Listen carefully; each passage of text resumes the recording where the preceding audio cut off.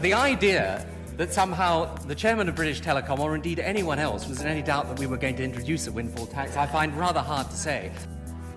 No one who knew Diana will ever forget her. Millions of others who never met her, but felt they knew her, will remember her. Yeah, well, I mean, I wasn't going to go at first because I don't think you're going to get slagged off for going one way or the other, or slagged off for not going. But I phoned my nan yesterday, my mum said that I better go. That there is no question of Sinn Féin participating in any talks whatever unless there is a clear, credible and unequivocal ceasefire. Hi, and welcome back to Barely Getting By, the long 1990s. This is episode 3. I'm Emma Shortis. And I'm Chloe Ward. So in last week's episode, we were, of course, focused on the United States. And this week, we are going to travel across the Atlantic, as we have been prone to do, to Chloe's area of expertise, which is, of course, the United Kingdom. And the UK in the 1990s was dominated very much, of course, by Tony Blair and New Labour and a kind of young, hip Prime Minister, much like the US in the 1990s as well. But I'm kind of embarrassed to admit that I know shamefully little about Tony Blair, aside, of course, from his decision to go into Iraq with George Bush kind of much later in his tenure. But otherwise, I kind of, like, to be perfectly honest, sometimes in my mind, he gets a little bit mixed up with Maxwell Sheffield from The Nanny, which I think, Chloe, is probably really bad. I'm sorry, I find that hilarious, especially in light of the devastating news this week that Fran Drescher, the star of The Nanny, is now apparently a 5G conspiracist. So she's another 90s icon for our emerging bad list. But it does, I guess, one thing that has always perplexed me about Tony Blair is that he has or had kind of a reputation for being a bit sexy. And I don't know if it's because I'm not British or I don't know if it's because I was too young to see like Tony Blair in his prime, but it just doesn't make any sense to me. Just to clarify, I don't find either Maxwell Sheffield or Tony Blair attractive. Okay. I guess what my I mean, association is more the kind of like charming, slightly bumbling toff, but at the end of the day, he's got a really good heart. That's how the kind of images have gotten mixed up for me, but I suspect you're going to tell me that's also maybe a bit wrong. Well, it's an interesting point, given that Tony Blair was the leader of the Labour Party in the UK, and also given that I think a lot of people on the left would be quite ready to call you on that comparison between Tony Blair and someone like Maxwell Sheffield, who had a good heart. So that's actually probably a good place to start. And this is, just through my addiction to refreshing Twitter that I came to this, but I was reminded a couple of weeks ago about an interesting story from a few years back that connects British Labour politics in the 90s with Australian Labour politics. And that was this story about how Alistair Campbell, who was Tony Blair's communications chief while he was Prime Minister, how he asked Paul Keating, our Australian Prime Minister in the early 1990s, to give Tony Blair hate lessons. So lessons in how to hate the Tories. Wow. Okay, so it sounds like my image of a kind-hearted toff is incorrect.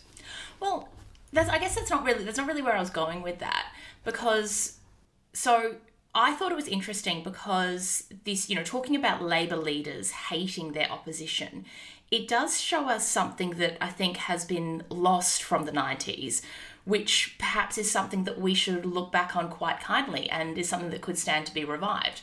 I've spoken before on the podcast about this idea of a throwback democracy that was much more conciliatory, much more civil, and how that's been identified with these centre-left leaders like Bill Clinton and Tony Blair. But that's ignoring the fact that whatever their political limitations and what are the limitations of their philosophies, they were really effective as opposition. Yeah, I think that's a really good point, and you're right. I mean, that's something that's certainly lost about Clinton, and also that I think like Clinton has retrospectively kind of tried to erase. They try to reconstruct themselves as you know, bipartisan thinkers who kind of embraced everybody, in contrast with the politics of today. So on that note, then why don't we go back to the UK in the 90s and look at what was actually happening? Because am I right in thinking Blair comes quite a bit later than Clinton, later in the decade? Yeah, that's right. So Tony Blair and the Labour Party were elected in May 1997. By this point, the Tories had been in power for nearly 20 years.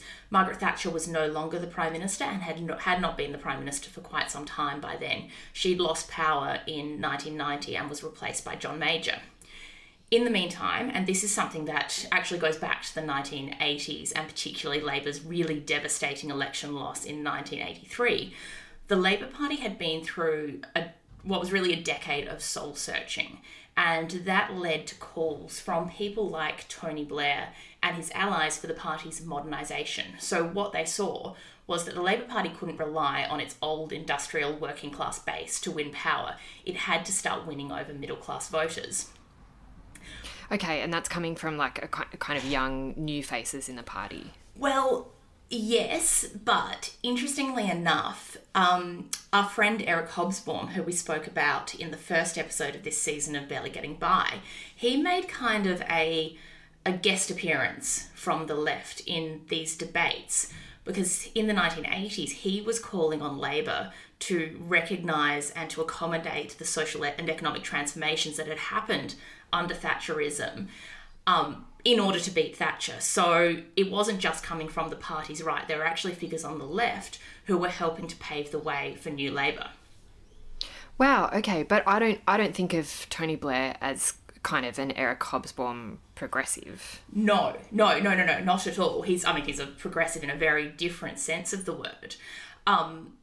One of the interesting cleavages that starts to emerge in the Labour Party then, and that's not to say that it wasn't there before, but I think it's certainly become one of sort of the dominating facts in what is still a very divided Labour Party, is that the 90s saw the ascendance of sort of the Tony Blair Labour Party, which can also be identified with kind of a win at all cost centre leftism, which I think, a lot of listeners in Australia and listeners who are interested in progressive parties here will probably understand quite well.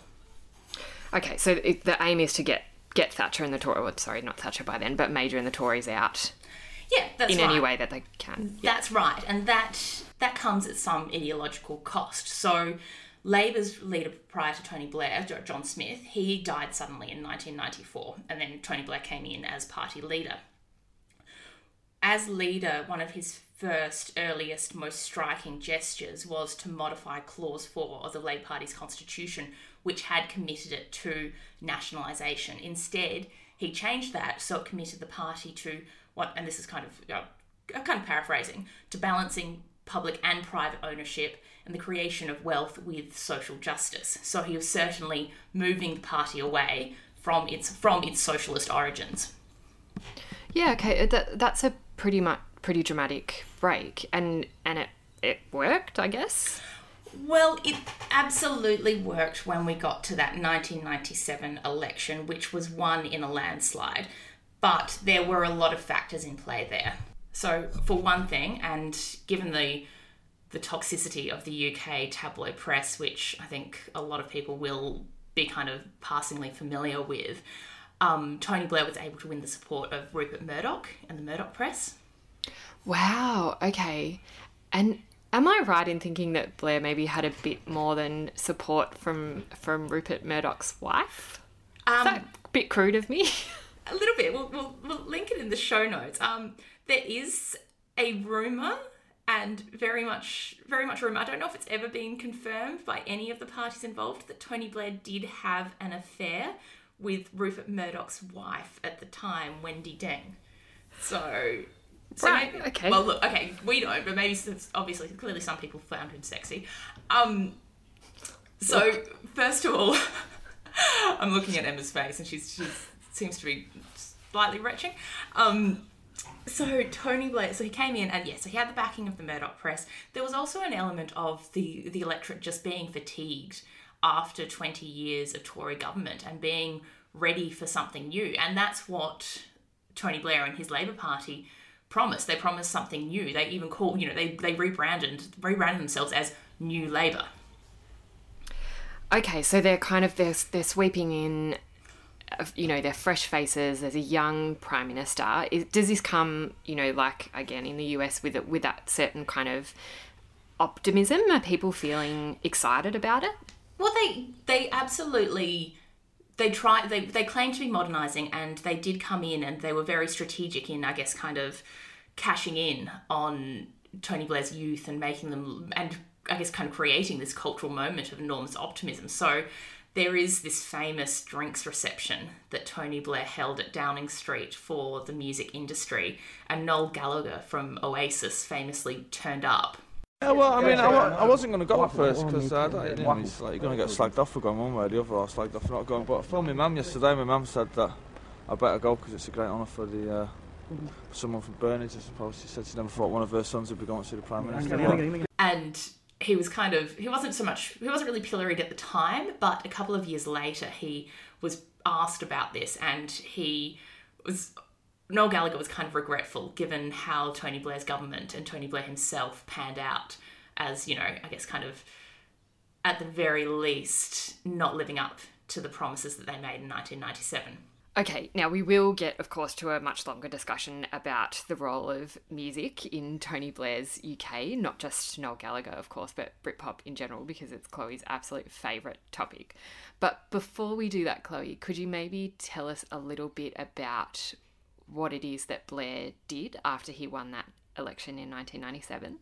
Yeah, so, I said before that he claimed to be a modernising Prime Minister and that the Labour Party was modernising itself. And certainly his early, and I think probably his most significant and lasting political successes were about modernising the Union, so modernising the United Kingdom. And when I talk about that, I'm talking about the devolution processes and the establishment of national parliaments in Scotland and Wales, which hadn't existed previously, and also really taking in hand and taking quite personally as his mission, overseeing the peace process in Northern Ireland, which I think we'll also speak about in a later podcast.